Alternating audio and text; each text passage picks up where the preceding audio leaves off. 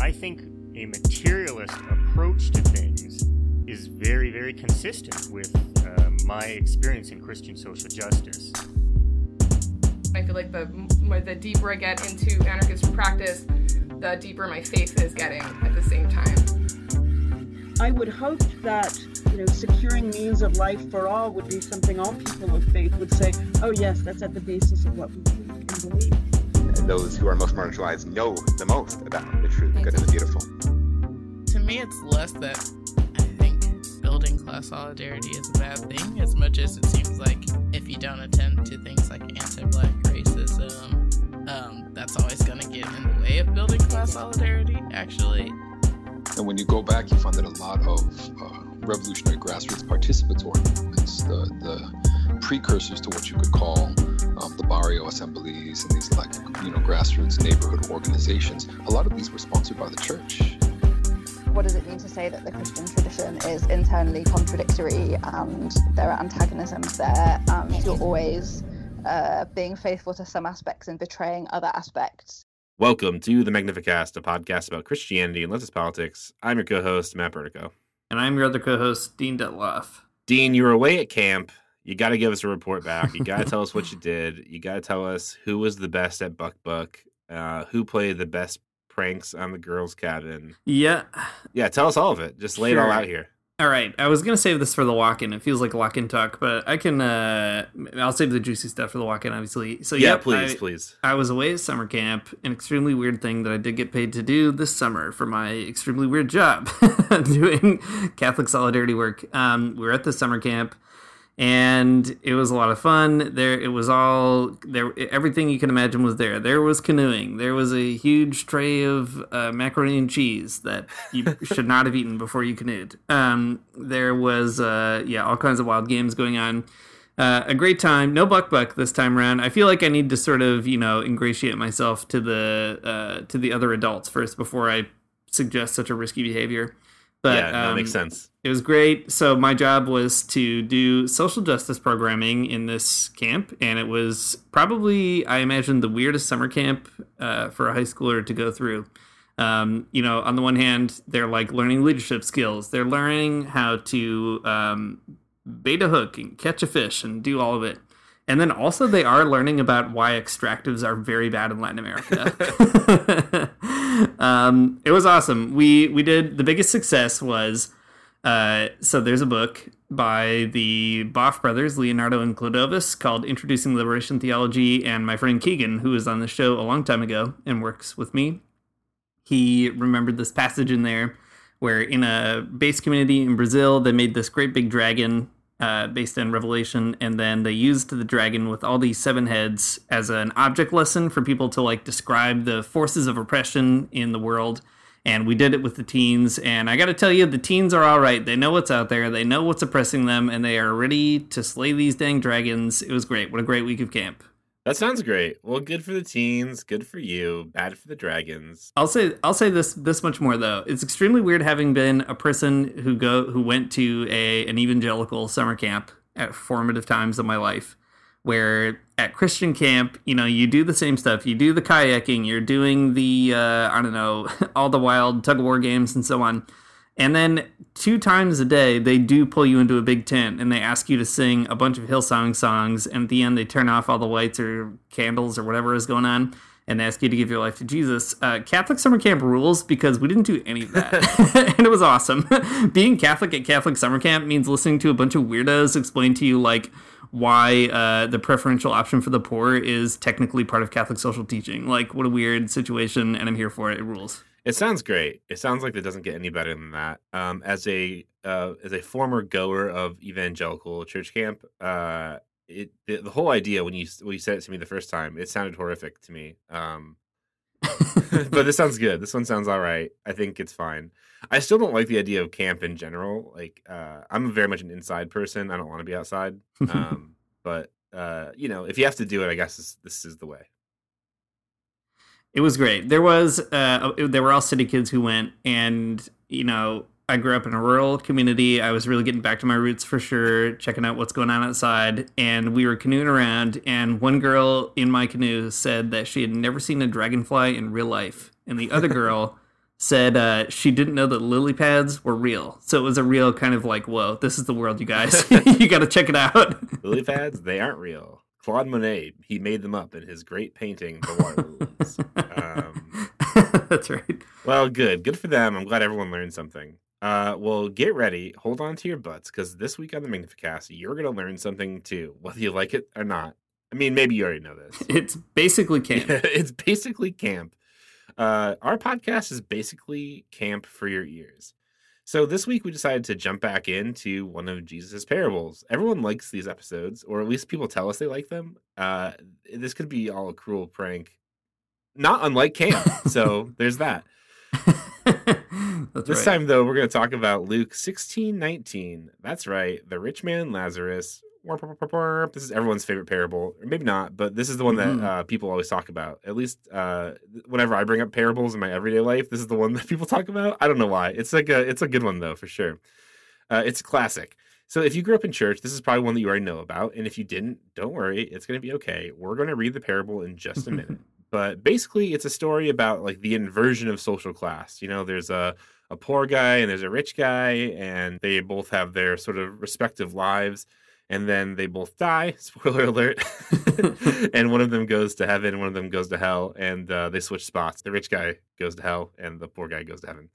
It's a great story. It's probably the only time I think ever in the Gospels that Jesus actually does tell you who goes to hell, and I love that. That's fun.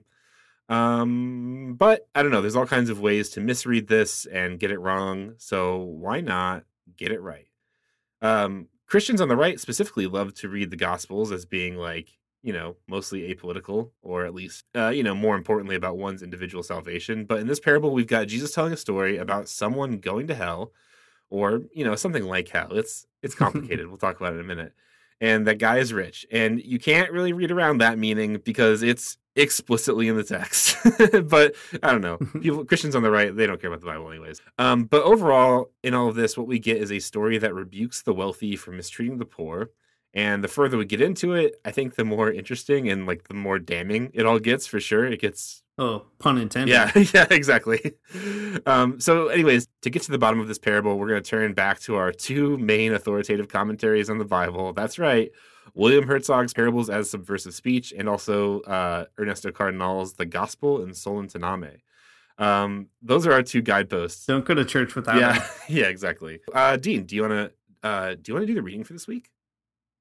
Sure. Yeah, I could be the lector. Yeah, thanks. Absolutely. I've got a big thing, a big thurifer of incense over here. I'm just going to swing it around while you read. That'd be great, and I'll duck when it sort of comes by so it doesn't clip me. So this is from Luke 16, verse 19, for those following along at home, with your Gospel in Solentiname in the church pew in front of you. It goes like this. There was a rich man who was dressed in purple and fine linen and lived in luxury every day. At his gate was laid a beggar named Lazarus, covered with sores and longing to eat what fell from the rich man's table. Even the dogs came and licked his sores. The time came when the beggar died, and the angels carried him to Abraham's side. The rich man also died and was buried. Bummer. In Hades, where he was in torment, he looked up and saw Abraham far away, with Lazarus by his side. So he called to him, Father Abraham, have pity on me, and send Lazarus to dip the tip of his finger in water and cool my tongue, because I am in agony in this fire. But Abraham replied, Son, remember that in your lifetime you received your good things, while Lazarus received bad things. But now he's comforted here, and you are in agony. And besides all this, between us and you, a great chasm has been set in place, so that those who want to go from here to you cannot, nor can anyone cross over from there to us. He answered, Then I beg you, Father, send Lazarus to my family, for I have 5 brothers. Let him warn them, so that they will not also come to this place of torment. Abraham replied, They have Moses and the prophets. Let them listen to them. No, Father Abraham, he said, but if someone from the dead goes to them, they will repent. He said to him, Even if they do not listen to Moses and the prophets, they will not be convinced, even if someone rises from the dead. The end. And scene. Thank you. The word of the Lord. Okay, so what we get here is it's a great parable. It's full of all kinds of stuff. In a lot of the other parables that we've read so far, it's always like, there's a vineyard, there's a king, whatever. There's a there's a court, all these things. But now we're getting to the real good stuff, right? The real dramatic stuff. There's a rich man, there's a poor man, and then they die. And there's this great scene between heaven and hell in the afterlife. And oh my God, if there's anything that evangelicals love, it's missing the point of the story and doing the weird calculus of like how the afterlife works based on this particular reading. That you'll be able to see people in hell when you're in heaven. And would that really be heaven if you could see people in hell? Dang, is what evangelicals say every time. They do have a resounding dang because they can't say damn. No, they can't. Yeah, it's true. I mean, we can talk in a minute about how to kind of deepen this parable a little bit, but I think the two things that are most interesting to me are that this parable, we've done a lot of other parables on the show and talked through Herzog's way of complicating them. What's fascinating about this one is that there's not a lot of subtext to it, right? It's all pretty straightforward. I think that is very interesting, but nevertheless, evangelicals do like to overcomplicate it, primarily because they, I think, are kind of invested in class interests, right? Like, for example, in the parable, I think on a straightforward reading, and as we'll see when we get to the Gospel in Solentiname, who is comprised of people reading it from a different social class, you can kind of tell what the class dimensions are here. The wealth is what's going to get you in hell and so on. But in the evangelical sense of reading it, there's this way of really like creating a whole moral mythos around the rich man in particular. At least this is how I've heard it. I don't know if it's the same for you, Matt, but like the rich man didn't go to hell because he's rich, but he goes to hell because he was selfish maybe, or he didn't invite Lazarus in. He wasn't kind of going out to the margins. He was too proud. He was negligent. So the sin is not the wealth itself per se. The sin is like a handful of other sort of moral trappings that go into being a bad rich person, as opposed to a good rich person who presumably would still go to heaven. And in the one sense, that's fair, right? The parable actually doesn't come out and say, well, he was rich and therefore he went to hell, right? I think there's more going on.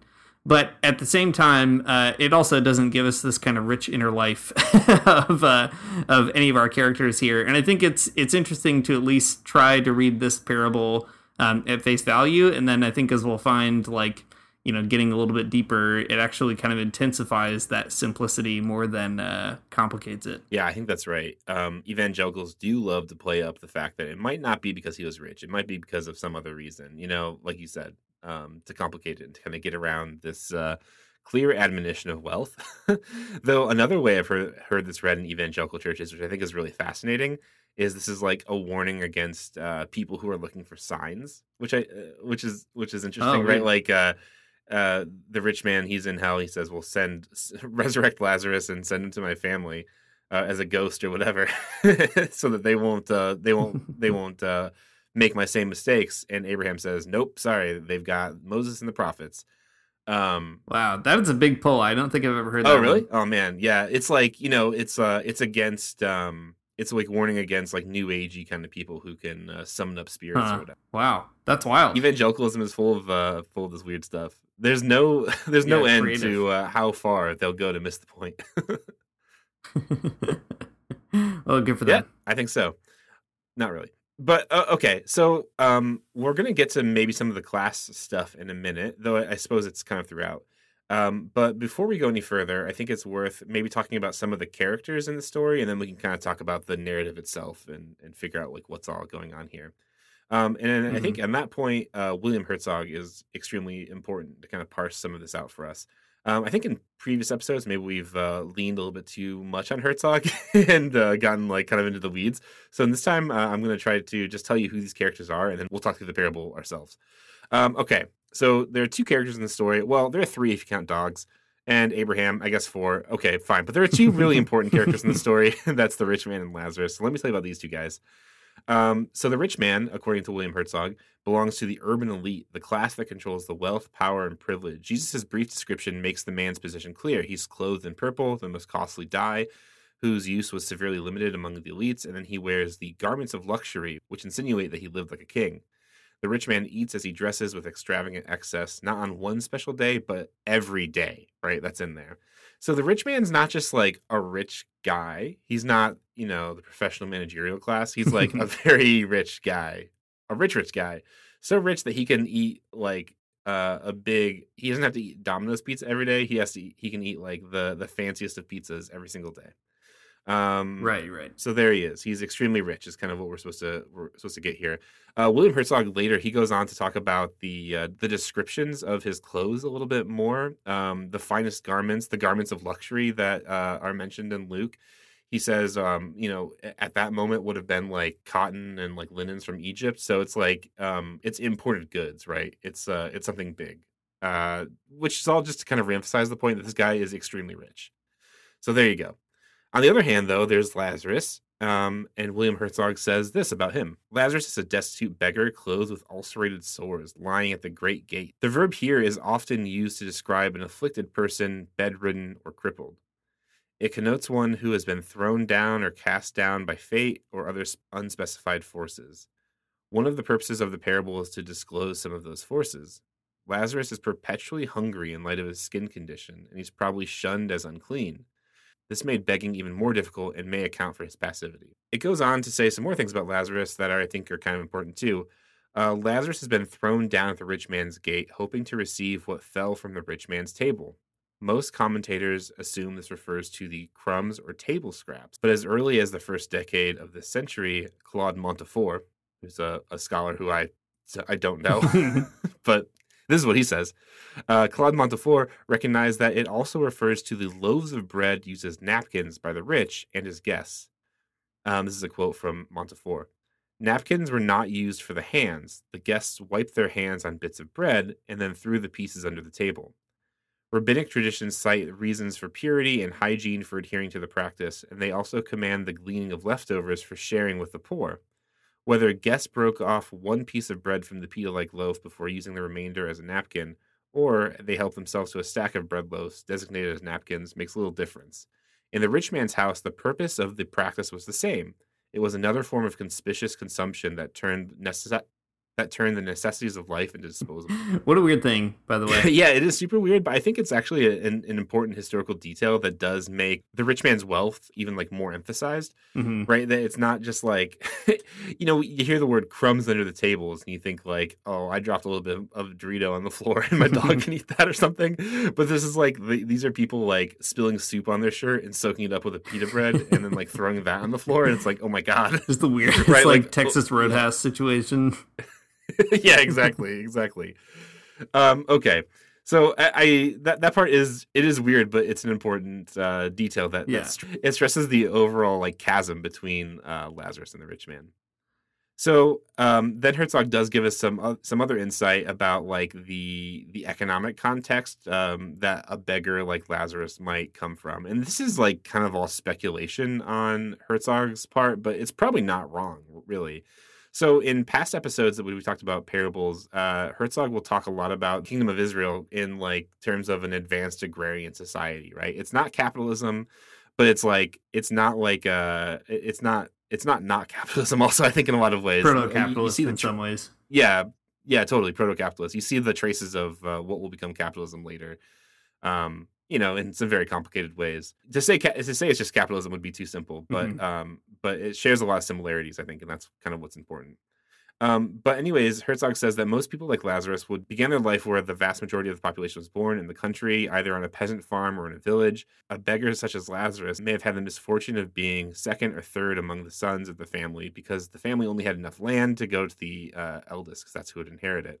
So it's just like he was probably a peasant farmer. He probably didn't get any inheritance because maybe his older siblings did. And then he is also a person afflicted with some kind of like skin condition, which makes working even harder, right? How does he get to the city is a great question. And Herzog says that probably, a rich man, just like the one in the story, how would they get rich? Lending to farmers and then foreclosing on their land, right? So like these exploitative means. Lazarus is a beggar, not just because of his like skin condition or something. But it's because specifically the rich man kind of like put him there, right? I think that's an important part of the story, and that's what Herzog does really well in his book, and kind of explains how that might have worked out. But like Lazarus is a beggar because he doesn't have a house, or his land has been foreclosed upon or something, right? So he's forced to the urban center rather than living in the countryside as being like a day laborer or whatever. So all these things are really connected, but I think these things kind of taken together, they make the meaning of the parable a little bit more obvious. The people who would have listened to this story would have heard about these characters. And first of all, this particular type of like genre of story, like these inversion stories, are like pretty like normative stories that have been told, but before the Gospels, right? Jesus wasn't the first person to tell this kind of story.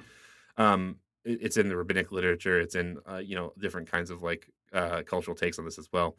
But I think that what we hear in this story, though, is like a pretty like straightforward explanation of two people who could not be further apart in terms of class, and then their positions get switched in the afterlife when they die, right? And that's quite interesting. One other point I want to note here really quick too, in Luke 16:22, when it says the time came when the beggar died and the angels carried him to Abraham's side,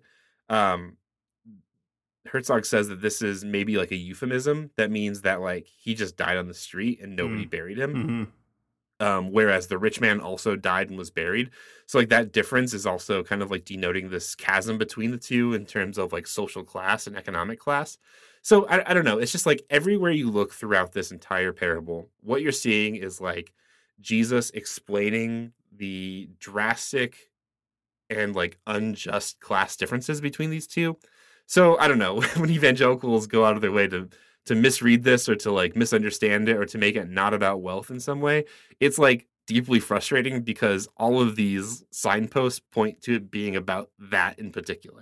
Well, I think it's also revealing of what it means to hear a parable like this without any class consciousness in general, and also when you're formed by kind of capitalist mythology, because the myth of capitalism, to make it work, you have to assume that somewhere along the line in a capitalist society, two people, as we like to say on this podcast, they meet in a field and they have absolutely no background, right? They have no history, no real kind of extenuating factors, just two rational adults hanging out, and they make voluntary choices with each other, and then they go away. They do a free exchange. That's the capitalist myth, that out there somewhere is this kind of free, non-coercive method of exchange, and that's all capitalism is. And if you have that kind of myth in your brain, it's easy to then see a story like this and say, well, it must be a tale about moralism, right? There's one person who is not very good and is not nice, is bad, and that's why he goes to hell. There's another person who didn't do anything wrong. He was down on his luck. He must have been a basically good person, and he goes to heaven as a result of it.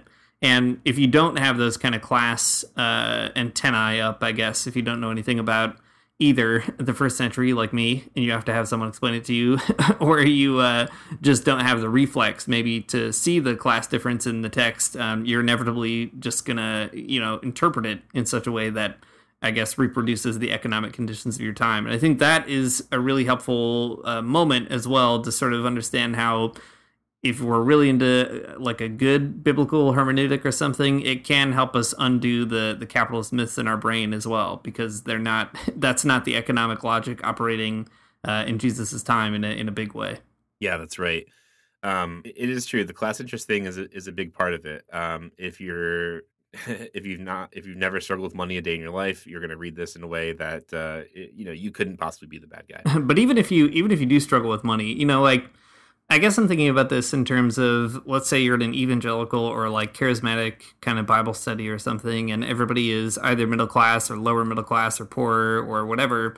I'm just thinking about, I've been in Bible studies like that in the past, and I could see everybody kind of probably coming to basically the same conclusion, which is that this is, ultimately a story about how, for some rich people, like, they're not nice, or their wealth, they'd probably even admit that like wealth can blind you to the situations around you or something like that. and maybe even have some sympathy for the poor as an abstract, character or whatever. But capitalism is so entrenched, especially in evangelical ways of reading. I mean, evangelicalism, I think, is like the true Marxist reflection of capitalism in a kind of uncut way. In that case, it's just no matter where you are on the social scale, that's how the ideology reproduces itself in a really yucky kind of mechanism. Yeah, I think that makes sense.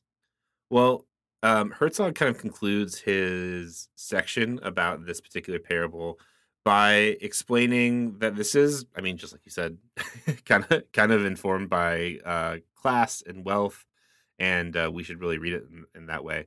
So Herzog finishes out this whole thing saying, the parable is not a story about abstract social type, but a story about representatives of two social classes, the urban elite and the desperate expendables, those who had nearly everything and those who had nearly nothing. In this case, wealth may indeed lead to Hades, for such wealth could be obtained only by the systemic exploitation of the poor, and it could be maintained only by their continual oppression. The urban elites who lived at the expense of the poor twisted the Torah and the temple to serve their ends. They read the prophets for their comfort, and Moses to study the purities, lest they should become unclean. Their wealth and its use in conspicuous consumption, their rapacious greed and its extraction of any surplus from the poor, their pursuit of power and privilege with its accompanying suppression of the people of the land, all these characteristics of the rich man's class reveal that wealth is no sign of blessing, but a curse on the land. So there's a few important things to pull out here for sure. One important thing that might kind of like fly under the radar, especially if Christians kind of reading it today, is that there is like this assumption, I think, in the gospel that Jesus has to kind of push back against a few different times that like, if you're sick or if you're suffering some kind of like malady or whatever, it's because of like some kind of sin that you've committed, right? And this is telling you something different, right? Lazarus, he goes to heaven regardless of like the his afflictions, and it's also a pretty hard push against the prosperity gospel too, right? That like God will give you things if you're like a good person. Or if you worship God in just the right way and ask for the right things, then God will give you a bunch of your wealth. paycheck to Joel Osteen. Oh yeah, exactly. So I think there's all that going on, which is quite interesting. But also the other interesting part is that that this can't, like the evangelical reading that the rich man, he goes to hell, but it's really not his wealth that put him there. This kind of lays that to rest, right? Because it's not that like he's just too proud or he's too conceited or he's too arrogant, because evidenced by the way he treats Lazarus after he dies, even, right? Even when the rich man is in hell, he's not even asking Lazarus to do something. He's asking Abraham to ask Lazarus. Like it's a big like may I speak to your manager kind of moment for sure. In hell, from hell to heaven. So, it can't even just be like about that the rich man's just a bad person or something and he should have spent more time with the poor on earth, right? It's specifically that the rich man is in hell because he can't see Lazarus as like a real person because of his wealth, because of his systemic exploitation, right? So it's like it's not just that his wealth put him in hell, but it's that his wealth created something within this man that he can't like see. He can't get past the chasm that exists between Hades and Abraham, right? He can't get past that because of his wealth. So it's like, this is not like, this isn't just that he's a bad guy and he's in hell. It's like wealth made him a bad guy and he's in hell. Right. It's both of those things. Right. And I think, too, that piece about his inability to see Lazarus on his own terms is really important because, like you said, it's the can I speak to your manager moment. The fact that he asks Abraham to also then order Lazarus around is really interesting, right? Because it's like, well, these are the kinds of people who get ordered around. Abraham, he's a noble guy or whatever. And it's even in the afterlife, this the rich man can't seem to understand that, like, Abraham and Lazarus are walking around as equals, right? He's brought to Abraham's side. They're just hanging out. And Abraham has to kind of like put him in his place and be like, sorry, you had your shot. You didn't take it. Yeah, exactly. Okay, before we move on, though, there is one more part. Maybe this will take the wind out of our sails or something a little bit. We keep saying this is like heaven and hell, but I think it's actually important that these are anachronistic ideas that we're kind of putting onto the text because, throughout the gospel reading, it doesn't say hell. It says Hades, which is a specific idea with all kinds of cultural trappings around it. And also, like, Lazarus being with Abraham is not heaven. It's Right. something different than that. It's not the Christian way of thinking about heaven or something like that, right? It's different. And I think, like, in my experience as an evangelical, I think that there is a very weird tendency to think about this in terms of like how does the afterlife work? How does the afterlife work? Like, this is like some kind of like revealing moment that tells you that, like, when you're in hell you can see people in heaven, and when you're in heaven you can see people in hell, and isn't that so strange? But like, I think that's such a weird thing to think, because these cultural ideas are different than that. And also, it's just like, this is a cautionary tale. Like, this is what Jesus is telling. It's a parable. He's not actually giving you some kind of revelatory like explanation of how heaven and hell work. Yeah. But like, of course, that's where at least my evangelical brain for sure went a whole bunch of times about this particular text. Yeah. Doing the afterlife calculus about how all this works is a lot of time wasted, I think, on my part. Yeah, somewhere in someone's Sunday school notes, there is like a cartography of the afterlife that's just being cobbled together from these kinds of passages. And I would like to see it, I gotta say. Yeah, so there's all kinds of interesting stuff in this parable, but I think one thing that my mind goes to right away, obviously, is the kind of parallel to our own time. How do we plot this when it comes to the rich and the poor in our own day? And we'll get some of those bridges built or crossed or whatever with the Gospel and Sola Tename. But before we do, it made me think of a really interesting point that Marx makes in the first volume of Capital. And I thought we could sort of pause before we transition to just talk that piece through. So in Capital, there's a section where Marx is talking about like how working people are abused by capital, basically as kind of a force. Like capital C is a thing out there prowling around, roaring like a lion, trying to steal you away.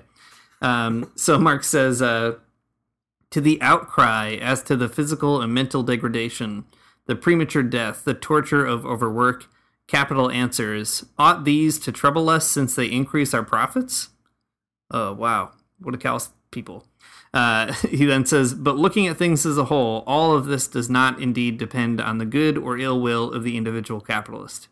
Free competition brings out the inherent laws of capitalist production in the shape of external coercive laws having power over every individual capitalist.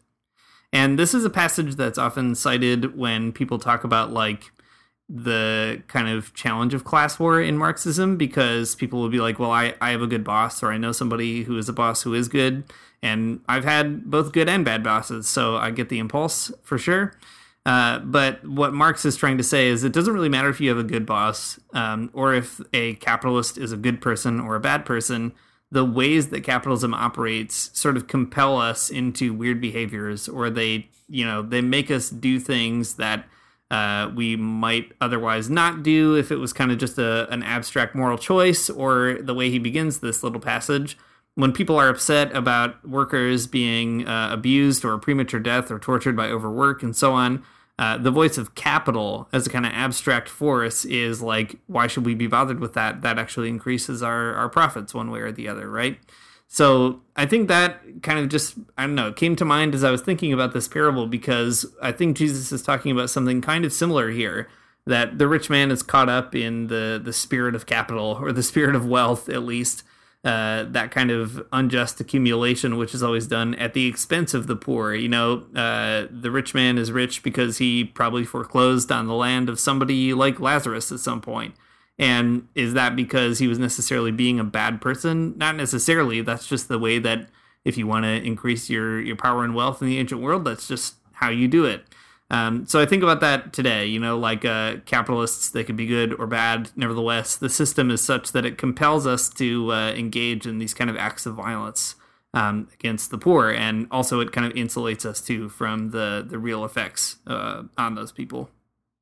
Yeah, I love that. All truth is God's truth. We know that. And Jesus and Karl Marx are agreeing right on the money here with one another. I think this is such a good thing to bring up. And here's an extremely, maybe this is a tangent in a different direction, but I think it is a helpful example of this happening, like in real life capital. So I work for a union. Everyone knows this. We all love it. It's great. And I've been really invested in this particular piece of legislation in California to get it passed because it's been my job to, and also it's good legislation. So what can I say? Basically, there's this piece of legislation called AB 257, the Fast Recovery Act in California. And what it does is it would, if it was passed, and it has been passed, so that's great news. It creates an industry-wide council for fast food workers so that they can set important industry-wide standards on things like pay and safety in the workplace, and different types of different patterns of like sexual harassment and other types of discrimination, all kinds of great stuff. Anyways, it is extremely good. It's like, when Rosa Luxemburg talks about non-reformist reforms, like this is it, right? It's leveraging a whole lot of power in the state apparatus and giving it to like the lowest paid workers in the state. It's good stuff. I love it, and I'm really excited that it passed. Anyways, when I was watching the debate for it in the California Senate, you heard a lot of this kind of thing, right? There would be like, there'd be some Californian senator that would stand up at the microphone and say like, well, listen, this is going to really hurt the franchise owners of McDonald's. I know a friend, and he's a franchise owner. He owns a Subway. He's a really good guy, and I don't think he exploits his workers. And all these things that these workers are saying, well, I don't know. It's not true. And it's so frustrating because it's like, because you know a guy or because they're your friend, it doesn't mean they're not exploiting workers. And it's like, it's assuming that the evil done in the name of capitalism is like done because capitalists are meaning to do it, like that they are intending to hurt people. And that's probably not exactly true, right? They do it because that's the way capitalism works, because like, capitalism doesn't work without the exploitation of workers. You just can't do it. But it's like, it's not like anyone's getting up out of bed and like trying to figure out how to make someone's life worse. It's just like they're trying to figure out how to make their life better in the scheme of capitalism. So they do that, and they inadvertently, or maybe less so sometimes, make workers' lives worse. But I think it's a good observation because people do this all the time with all kinds of things. Maybe not just like McDonald's franchises, but like there's a CEO who is really he's going out of his way to give some of his money to a charity or whatever. It doesn't matter, right? As long as you're still kind of like upholding the structures that force people into really hellish situations, like you're a dirtbag, and that's all there is to it. Sorry. Yeah, I mean, that's the thing too, is that like, well, we've talked about this on the show also a bunch, but Paulo Freire in Pedagogy of the Oppressed has this really great line about how the liberation of the oppressed is also the liberation of the oppressor, because the oppressing class is so, he would say dehumanized by their process of oppression that they can't even see their liberation as liberation, right? It feels like they're being oppressed, which in a certain sense, like they're losing maybe some power and influence or some wealth and so on, because they would have to in order to rebalance those kinds of scales. But they're gaining their ability to live in a healthy relationship with others. And I think that is such a powerful point as well, right? That like this parable also points us in that direction. The rich man has really lost his ability to see Lazarus as another human being. And Lazarus's dignity is restored by Abraham's side. But the rich man continues to kind of be stuck in this violent vision. He couldn't get liberated from it, even though he had Moses and the prophets and everything else. Just wasn't able to be liberated. And I think that is a huge sort of tragedy as well, right? We don't have to necessarily kind of revel in the suffering of the rich person, but we can see it as like, what a bummer. This guy enjoyed all the comforts in life, but ended still in this really like, limited view of human beings at the end. Yeah, that's right. Yeah, I mean, I think that there's a way to read this as like a being about class hatred, which I think would probably be wrong, because it's not necessarily. There's also a sense in which like these, like the cultural ideas around like the afterlife in this story, it's not necessarily final either, right? Like, I don't know, like how would the story have played out differently if the rich man like apologized to Lazarus or something, right? Like maybe it would have been different.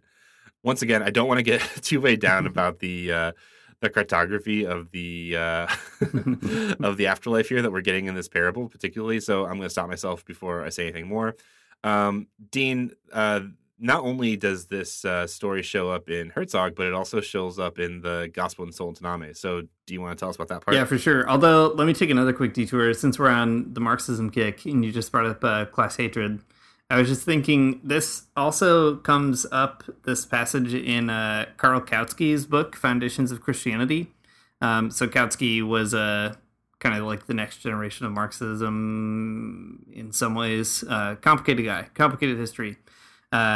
He was friends with Friedrich Engels and was a committed Marxist for a long time. And anyway, he got confused during the World Wars, and what can you say? Anyway, he wrote a weird book about Christianity, and in it he says this. He says, class hatred against the rich appears clearly in the Gospel according to Luke, a composition of the beginning of the 2nd century, especially in the story of Lazarus, which is found only in this Gospel. The rich man goes to hell, the poor man to Abraham's bosom, and not because the rich man was a sinner and the poor man just. Nothing is said about that. The rich man is damned just because he was rich. The thirst of the oppressed for vengeance is gloating here. The same gospel has Jesus say, "How hardly shall they that have riches enter into the kingdom of God? For it is easier for a camel to go through the needle's eye," and so on. Here too, the rich man is damned for his wealth, not for his sinfulness. So I agree with you, Matt, for sure. There's an open-endedness to this parable. In a wider setting, we could kind of imagine like some kind of redemption for the rich man. And when we talk about the Gospel in Soul and Taname, I think there's some good clues about that too. But I think it's also really fascinating that Marxism identifies a moment of class hatred here. And there's something of a moment in Christianity, but maybe that's I don't know how to put it. Maybe that's the difference between a revolutionary Christianity and a kind of pure form of materialism that, like, in Christianity, you could kind of imagine the parable ending differently, but for the Marxists, there's only the kind of class hatred minute or something like that. But let's go to Soul and Taname. So the Gospel in Soul and Taname, if you've never heard of it, welcome to this podcast. You'll hear about it 100 more times. It is a commentary on the Bible, a sort of record of conversations had in a community called Soul and Taname in rural Nicaragua, led by Ernesto Cardenal, the patron saint of this podcast. And they talk about this passage, and they have a few great pages, but I just pulled out a couple passages of insight that I thought were really fascinating. So I'll pull them out. We can pause and chat about them. So one character in the discourse, Felipe, says, "What I think is that neither the rich nor the poor ought to suffer the fate of those two guys in the gospel. The rich man damned for having squandered selfishly, and the poor man screwed all his life, even though afterwards he's saved. Which means there shouldn't be rich or poor. Nobody should be screwed in life. Nobody should be damned in the next life. All people ought to share the riches in this life and share the glory in the next one." I love that. Really communizing the material goods and communizing the spiritual destiny. Felipe's out here trying to put it all together, and I think that's the kind of resolution, right, to the open-endedness. Could we imagine a world where nobody ends up having a bad time? What a good comment from Felipe. Yeah, I think that's really good, actually. You know, there's an impulse within, like, I think more radical traditions that would be like, you know, pie in the sky when you die. That's a lie, as Utah Phillips would tell you, right? And but I think, like, reading the story that way, reading the parable that way, is a little bit wrong, because, you know, it's not like because parables, as we learned from William Herzog, are not like stories that Jesus like says and then they're sort of like done with the conversation. Like those are the ways conversations would start with Jesus, right? He would tell you a weird story and then everyone around would like talk about like what it means, right? And I think what's so cool about Felipe, though, is that, like, I think this is a good example of, like, what you could say after the story. Mm-hmm. You know, it's not like this story, it has, like, a moral to it. It has sort of, like, a moral logic to it. That's all very interesting. And you can hear it and you can understand what Jesus is saying. And then Felipe from the crowd can say this and Jesus would be like, oh, yeah, maybe. Mm-hmm. Good point. Mm-hmm. Yeah, exactly. That is such a valuable contribution from Herzog, too, right? Just to remember that these are conversational prompts, not like conversation stoppers, which is what evangelicals usually treat them as. And not only them, most Christians, I guess, treat them as the open and shut case where Jesus is proclaiming, you know, the end of it. But they're meant to be sort of prompts in community. All right, here's another observation from Ernesto Cardinal. He says, the poor man is badly off because the rich man is well off, or the rich man is well off because the poor man is badly off. There are poor people because there are rich people, and rich people because there are poor people, and rich people's parties are at the cost of the poor people. A point we've already made, but worth kind of reiterating here, right? That the class inversion that we get is also kind of speaking to the maybe like the sort of bounded nature of these two characters too. They only really exist because they're in this weird economic relationship. Yeah. Yeah, I think that's good because, there's a certain way of looking at the story. Like if you were a capitalist, you would be hard pressed to maybe see how these two characters are related. Okay, so like they both die, but like why is the rich man talking to Lazarus in particular? I don't know. Like they have nothing to do with each other, right? Like Lazarus is just some poor guy outside his gates, and like that sucks for him. Maybe he should have got a job. But like I don't know. It seems pretty clear though that these are two characters that are intertwined in an intimate way, not because they know each other, but because they're related economically. Right, and still true today. Maybe even more so that there are rich people like Elon Musk and Jeff Bezos and all the rest of them because there are, millions and millions of people in poverty. All right. Cardinal also goes on to say, it seems to me that Jesus' principal message is that the rich aren't going to be convinced even with the Bible, not even with a dead man coming to life, and not even with Jesus' resurrection. And then the crowd says, so what can we do? And then a character, Alejandro, says, joking, force them to believe. Which I guess they did do in Nicaragua. They had a whole revolution and everything. But I think it's a great sort of problem, right? What do you do when this is a parable told in such a way that maybe it could prompt the rich? It's a cautionary tale, a warning tale. But what do you do when the rich also don't listen to Moses or the prophets or to Jesus? And I like Alejandro's coming out here being like, yeah, well, we just have to create the conditions where they have to believe it. Yeah. No, I mean, I like Alejandro, unjoking, force them to believe. But like, what that means is like, do something that makes them have to listen to you, right? Like, I don't know, like the fast food workers, they pass legislation that now is going to be a thorn in the side of every like big fast food company in the entire world. And what is that? It's forcing them to believe. It's exactly that. I mean, what's a revolution but forcing the rich people to believe that the rich aren't convinced by the Bible, but they'll have to be convinced by something else. There it is. Yeah, exactly. All right, one last sort of bit from the Gospel in Solentiname. So starting with a character named William, he says, Abraham has told the rich man who is being damned that there is an abyss between him and the other man. There is an impasse, total separation, and it's the rich man who has placed that abyss of separation between the two of them. Reading a little bit into the text, but nevertheless. Sure. Cardinal says, there are now advanced sectors among Christians who don't believe much in hell. It seems to me a very revolutionary dogma that there is a place of damnation and that the rich are in it. pretty classic Cardinal line, but anyway, something to put on the table here. Yeah, for sure. I can empathize with the Christians who don't believe in hell much. I feel like a lot of times I don't believe in hell much, but this one sounds good to me. This is a good one.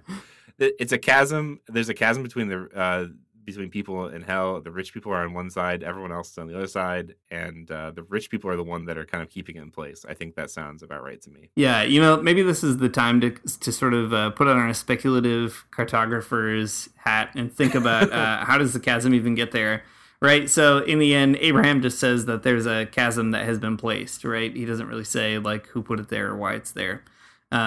Yeah. But, there's so many fun ways to read it. Like maybe the chasm is there because you have to protect the Lazaruses from the rich people trying to order them around or something, right? I like William sort of coming up with this interpretation where the rich man is the person who put the abyss there in the first place, which makes sense, right? He can't even recognize Lazarus as a human being in community. So it's a kind of symbol of that division maybe.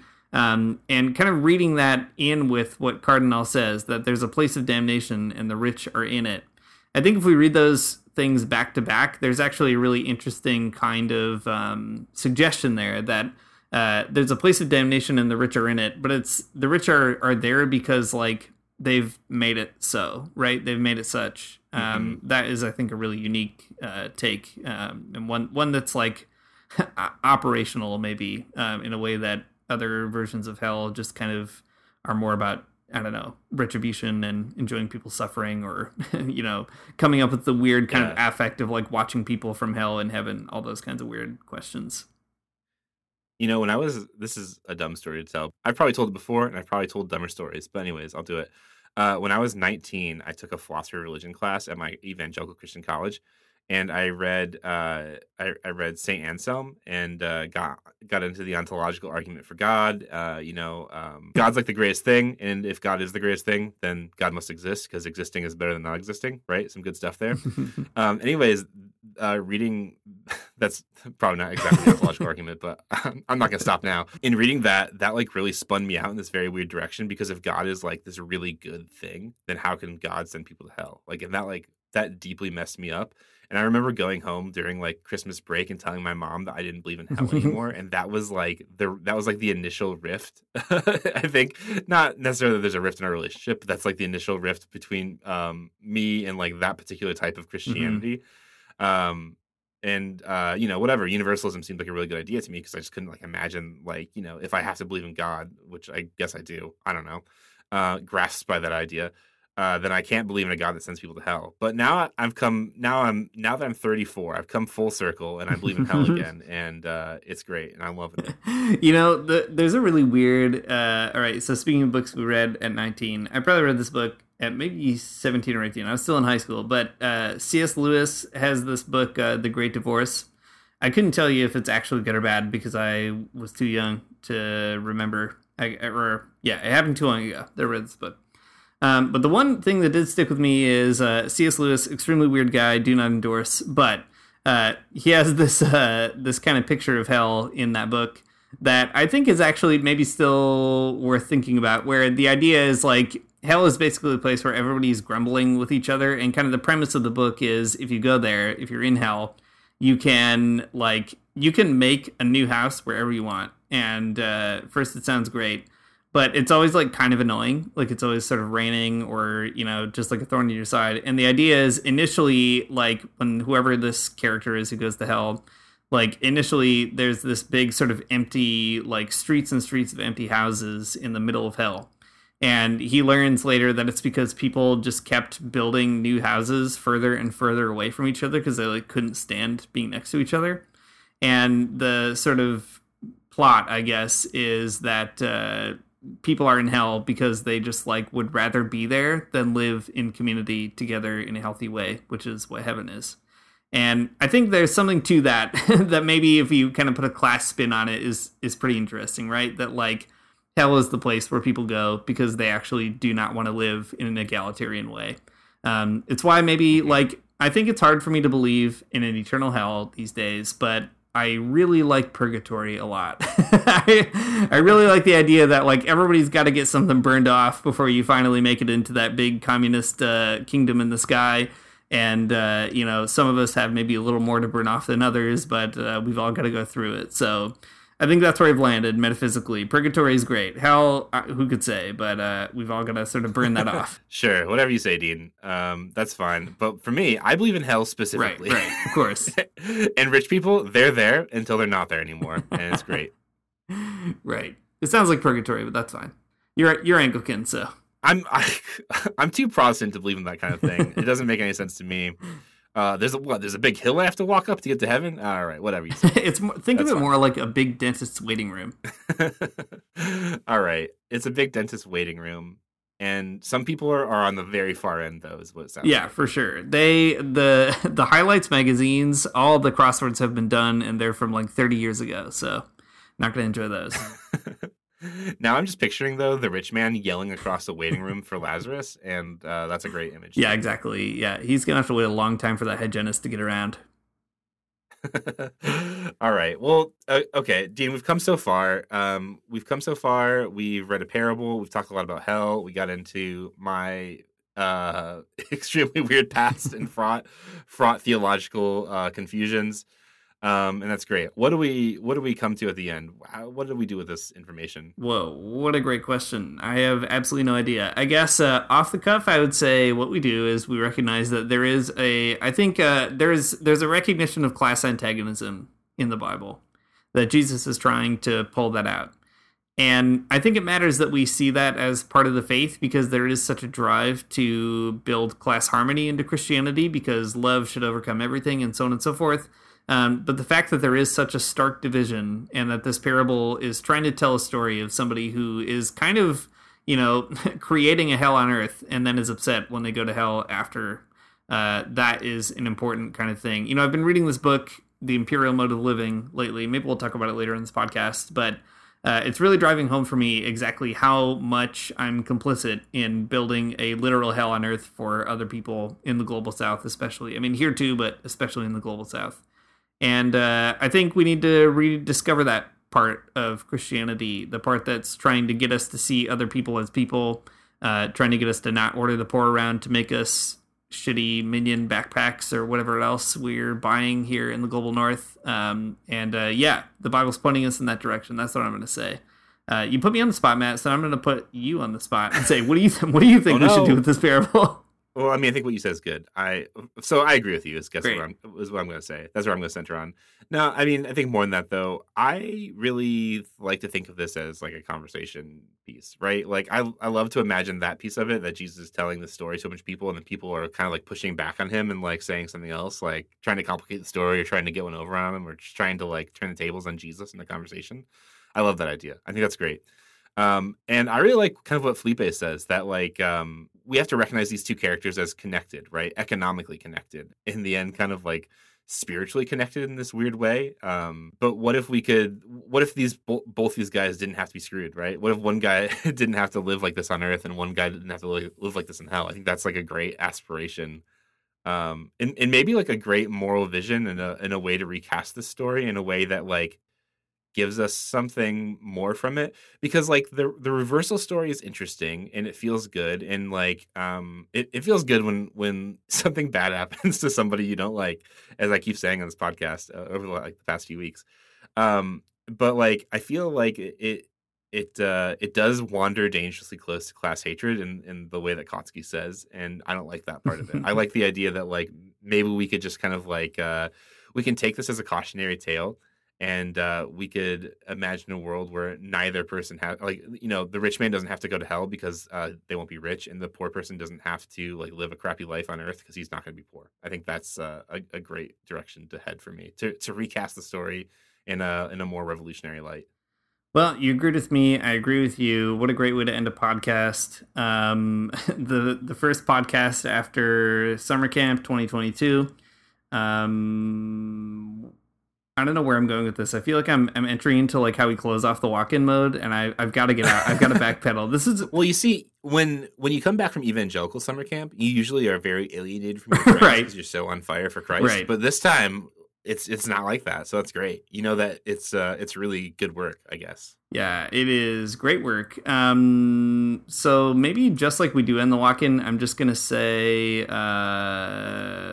Love one another. Have a great time. Have a great summer. Don't ever change. And we'll see you next week.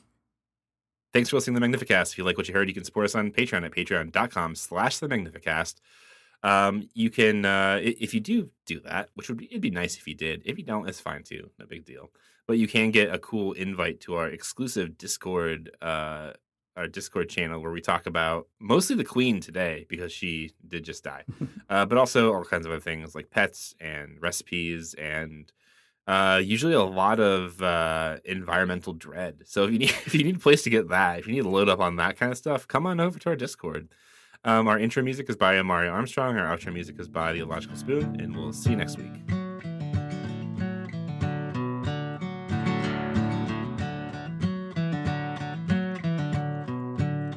I don't wanna get up for church in the morning, souls alive. Heaven come to earth and there won't be no church. We'll meet down by the riverside. There we'll swim with all creation. Never get tired, never bored. Don't worry, someday there'll be no dam between us and our Lord.